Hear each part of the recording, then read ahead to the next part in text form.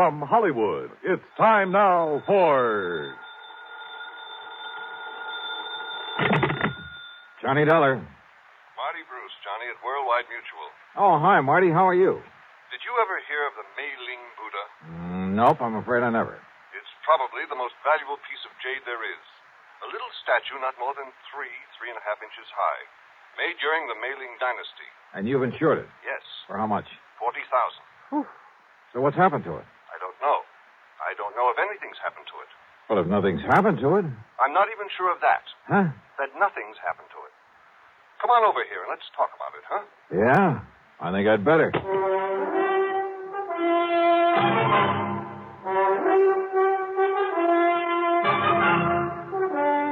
Bob Bailey in the exciting adventures of the man with the action-packed expense account. America's fabulous freelance insurance investigator. Yours truly, Johnny Dollar.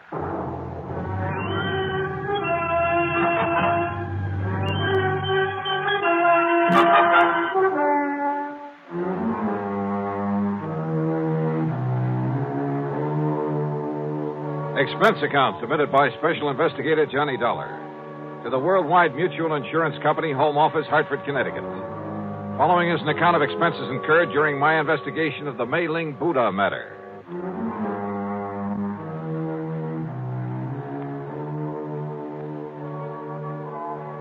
Expense account item 1, $1.10 for a taxi from my little apartment to the office of Worldwide Mutual, where Marty wasted no time in getting to the point. I'd know for sure if it weren't for that knuckle-headed Ray Kermer. Who's he? One of our account men. Got back from a European vacation just this morning. For being so stupid, I ought to fire him. He knew we'd insured that jade Buddha. And when he saw it over there in Paris a couple of weeks ago, he should have looked into it. Found out what it was doing there. Doing just exactly where, Marty? In a dingy little antique shop, somewhere on the Rue de la something or other. He didn't even have sense enough to get the address or the name of the place. Oh, where was it supposed to be? Locked up in the home of the late Darrell Harcourt up in Boston. And, of course, it isn't. Well, that's the point. I don't know. There's been no report of a theft. Well, if somebody's seen it in Paris... Is that Buddha pretty well known among collectors and so on? I told you. It's probably the most valuable piece of jade in the whole world. Then let me use your phone. Sure, here. But if we don't even know what shop or where it is in all of Paris... Just leave it to me. My phone call was to a slimy little character whose name is de Marsac, but who calls himself the Chat Gris, the gray cat, who knows the Paris underworld like the back of his hand. He'd been a lot of help to me some months before in locating a painting that was stolen from my good friend and the actor and art collector Vincent Price. Certainement, Monsieur Dollar. If you are willing to pay me well. If you can dig up the information I want, I'll mail you a check for $100 American immediately. Oh, no, Johnny. Only 200, what you call bucks for my inestimable services? Oh, Monsieur. Okay, 200. Now listen. There's a little idol, the Mei-Ling Buddha. Yes, I know it well. Oh? I saw it only this morning, here in Paris. Where? At the shop of Monsieur Dubuisson on the Rue des Pas de l'Amour. Yes, it was smuggled in only a few weeks ago. And the price on it? Well, for such a rare and exquisite piece, most reasonable. How much? 32 million francs. That's around $80,000, so it must be the McCoy. You wish me to, shall we say, obtain it for you? You mean steal it? But of course, monsieur. But for a price. No, thanks. I'll send you a check. You're giving him $200 just for that? A lot cheaper than my flying over there. Well, yes. So now I'd better check at the home of this, what'd you say the name is? Darrell Harcourt in Boston. I'll put down the address for you. Died about 2 years ago. Home's in charge of his old housekeeper, a Mrs. Mary Haskell. And I take it his property hasn't been disposed of yet. His fine old tapestries and furniture, yes, will to various museums here. Thanks. Everything but the contents of Mrs. Haskell's room and the study. The latter he willed to a nephew, Charles Curtis, to be given to him the day he finishes at Harvard. Well, that's a funny sort of arrangement. Harcourt was a funny man. The Buddha was the only thing of real value in that room. And he figured it was enough to get his nephew started in a business of some kind. I see. This Curtis boy get the house, too? No. That goes to Mrs. Haskell after Curtis gets the contents of that one room. Well, looks as though I'd better hie myself up to Boston and make sure that Buddha's really gone.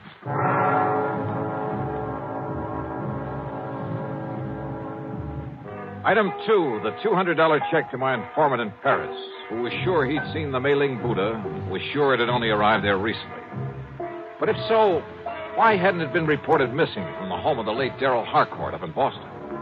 Item 3, $50 deposit on a rental car. When I reached Boston, I headed west on Beacon Street, a couple of miles beyond Kenmore Square, and there on a little side street found the Harcourt home. It wasn't much of a place anymore. The lawn and garden had been neglected, and the building itself was in need of repair.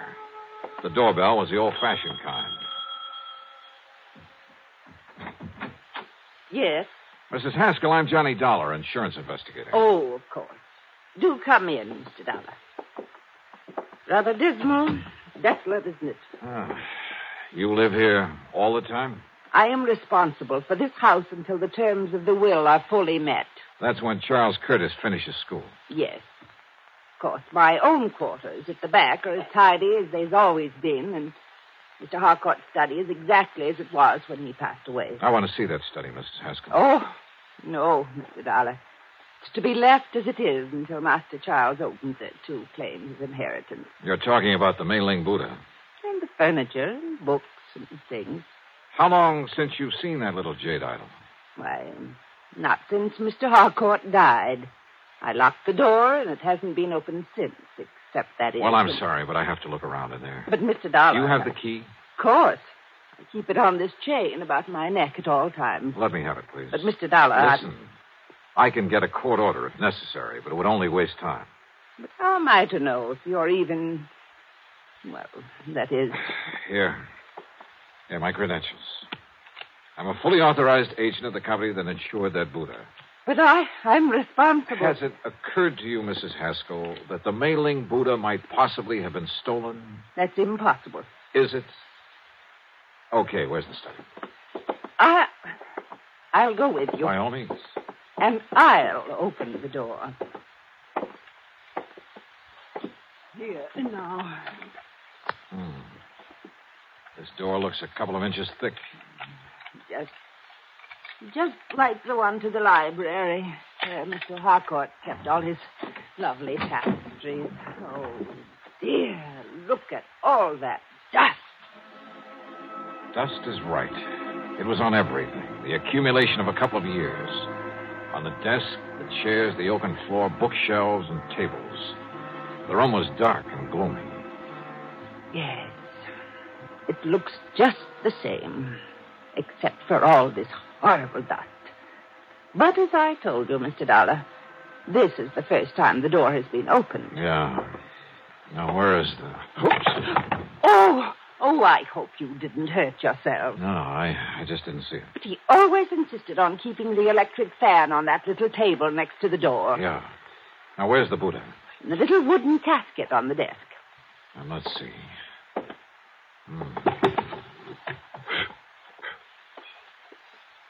Now.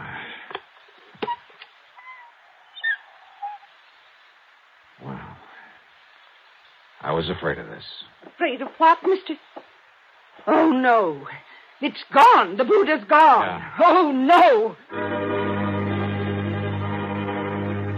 I searched the room thoroughly and found no trace of the Mei-Ling Buddha. Somehow, someone had got in that locked room and stolen it. It must have happened recently. A piece as valuable as that wouldn't be allowed to lie around for long.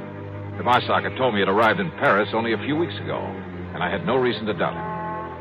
But how could anyone possibly have got in there without leaving marks in the dust that swirled about our feet every time we moved, that showed a clear imprint of every step we made, that left a mark on everything I touched? Oh, dear, Mr. Dollar, this is terrible. You're sure you have the only key to this room, Mrs. Haskell? Yes, it was entrusted to me to prevent this very thing. Oh, dear. What about the nephew, Charles Curtis? No, I'm sure he's never had one. You think he could have got hold of yours and had a copy made? No, impossible, Mr. Dollar. Oh, dear. Where is he? At school at Harvard. I think I'd better see that boy. Well, certainly you can't think that Master Charles did this. I don't know what to think yet. Tell me, you're absolutely sure you've let no one in here since Mr. Harcourt died? You can tell by the dust over everything that no one has been in here. Not for years. You're sure of that? Absolutely. Well, except for the federal tax man, of course, the appraiser for the estate. Oh? When was that? A month or so after Mr. Harcourt passed away. And yet the piece showed up in Paris only a few... I was with him, Mr. Dollar, and so was the attorney. Who is the attorney? Mr. Howard Bancroft in town. Do you have his address? His office is just off Copley Square. Uh-huh. Then I've got two people to see, Charles Curtis and Howard Bancroft. Mr. Dollar, about Master Charles. He's a good boy. Oh, yeah, I'm sure. You simply can't think that he... And anyhow, no one could have gotten here without leaving a trail. Mr. Dollar... Now, look, I want you to close up this room again and leave it closed. I'll be back. Please, Mr. Dollar. About Charles, listen to me. Maybe later, Mrs. Haskell. Later? Yeah. After I've talked to him.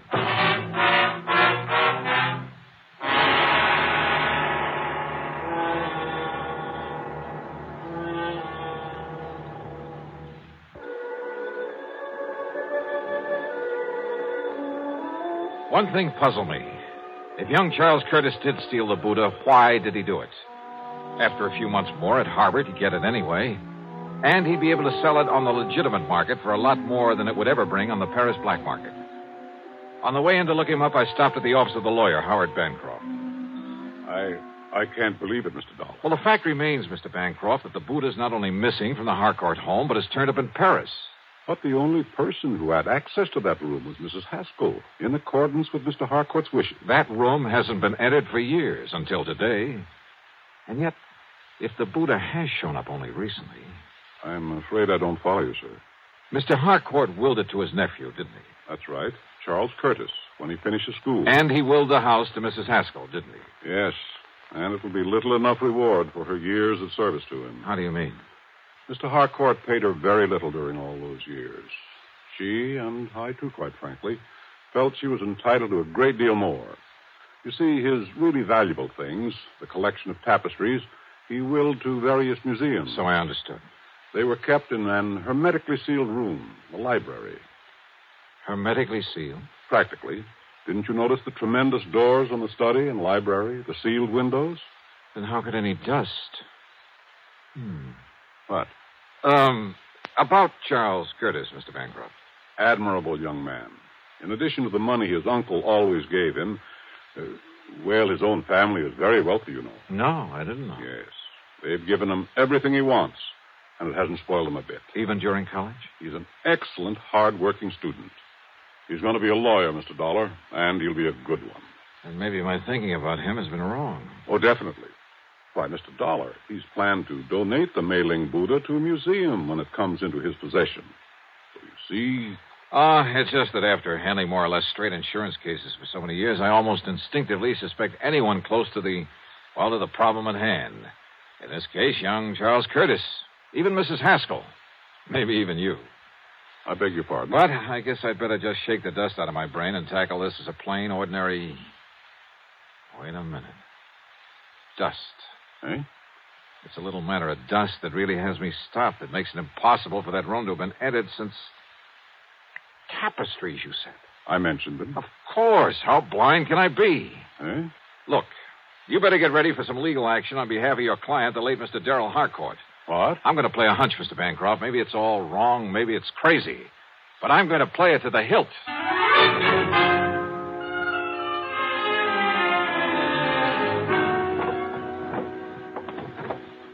No. Mr. Dollar, you can't do this. You have no right. Now, we'll see about that. These are my own personal things. I don't believe you're an insurance investigator Please, at all. whatever you like. Have you a warrant to search my room this way? No. No, you're just some thief, some... Uh-huh. Oh. Yeah. This bank book in your name. No, you give me that. Uh-huh. Some 20 years of a balance that... that never got above $600 or $700. Give me that. Here. 2 months ago, a single deposit of $21,000. That was money That was the money you got from some crook. We let the police run him down. Some crook who smuggled the Mei-Ling Buddha over to Paris after you stole it out of the study. That's impossible, and you know it. That study hasn't been open for nearly 2 years. You saw the layer of dust in there yourself. Oh, yes. You pointed it out to me half a dozen times. I should have caught on then. Come on. We're going into that study. Give me the key. No, I won't. Then I'll have to rip it off that chain around your neck. All right. Here. You saw for yourself? Yes, I saw it all right. And I didn't have sense enough to realize what kind of dust that was. Here now. Look at it. Full as earth. What are you talking about? About the old-fashioned method of cleaning fine tapestries with full as earth. That's the way Mr. Harcourt cleaned them, isn't it? What difference does that make? And there's probably a supply of it down in the cellar somewhere that he always kept on hand. What if there is? That doesn't prove anything. Yeah, I was blind. Blind as a bat when I knocked over this electric fan that didn't have any dust on it. Because it's what you use to spread the dust. The fine particles of full as earth all over this room. A little sackful, maybe, held in front of the fan. Now, listen. And it left proof, apparently, that nobody'd been in here for a couple of years. Yeah, it had me fooled. But not anymore. Better get your coat, Mrs. Haskell. No. Mr. Dollar, I deserved far more from Mr. Harcourt for my years of service. And of watching him squander his money on the idle tapestries. And on that nephew who had money of his own. Now I have money. Plenty, Mr. Dollar, more than I need. I'm an old woman. But you're young. Perhaps you could use some of it. Perhaps $10,000 or $12,000. You'll have to think of a better way out than that, Mrs. Haskell. Please. And you know something? I have a notion you're going to have time to think about a lot of things. Plenty of time.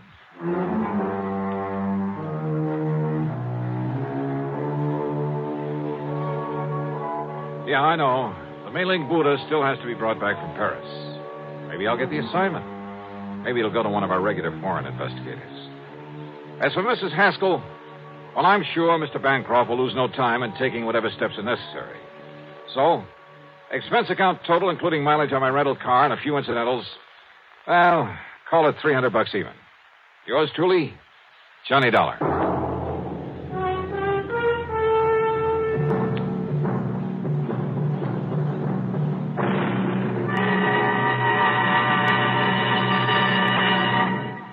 Now, here is our star to tell you about next week's story. Next week, well, far be it from me to get up on a soapbox, but I hope you'll make a point of listening to it. It concerns a lot of money in the wrong hands, in the hands of a bunch of kids too young to meet responsibility, too young to realize that cutting loose from family before they're ready can lead to trouble. In this case, murder. Yeah, I think you'd better hear it. So join us, won't you? Yours truly, Johnny Dollar.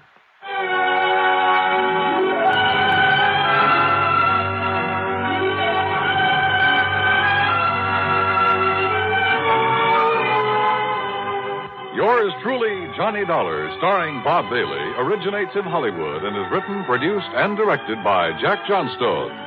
Heard in our cast were Virginia Gregg, Paul Duboff, Will Wright, and Forrest Lewis.